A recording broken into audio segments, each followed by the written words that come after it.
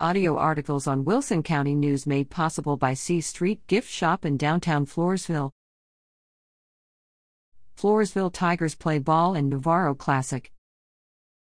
The Floresville High School varsity Tiger baseball team traveled to Seguin to play in the Navarro Classic tournament. The three-day tournament proved to be challenging for the Tigers, however, they showed strength and unity throughout the tournament. On day 1, the Tigers beat Lufkin High School in a pool game, 12-7. On day 2, the Tigers dominated in Game 1 against Karnes City, beating the Badgers, 21-0. The Tigers returned on day 3 to play against Navarro High School in Game 2. The Tigers had 4 errors, but stayed in the game until the final seconds, losing 9-1.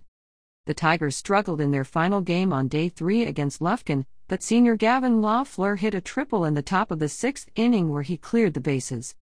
The Tigers fell short in their final game, losing 6-4.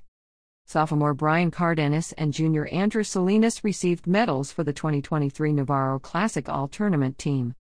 The Tigers look strong and ready for the 2023 season.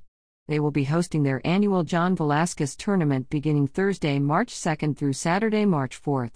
With sports at WCNonline.com.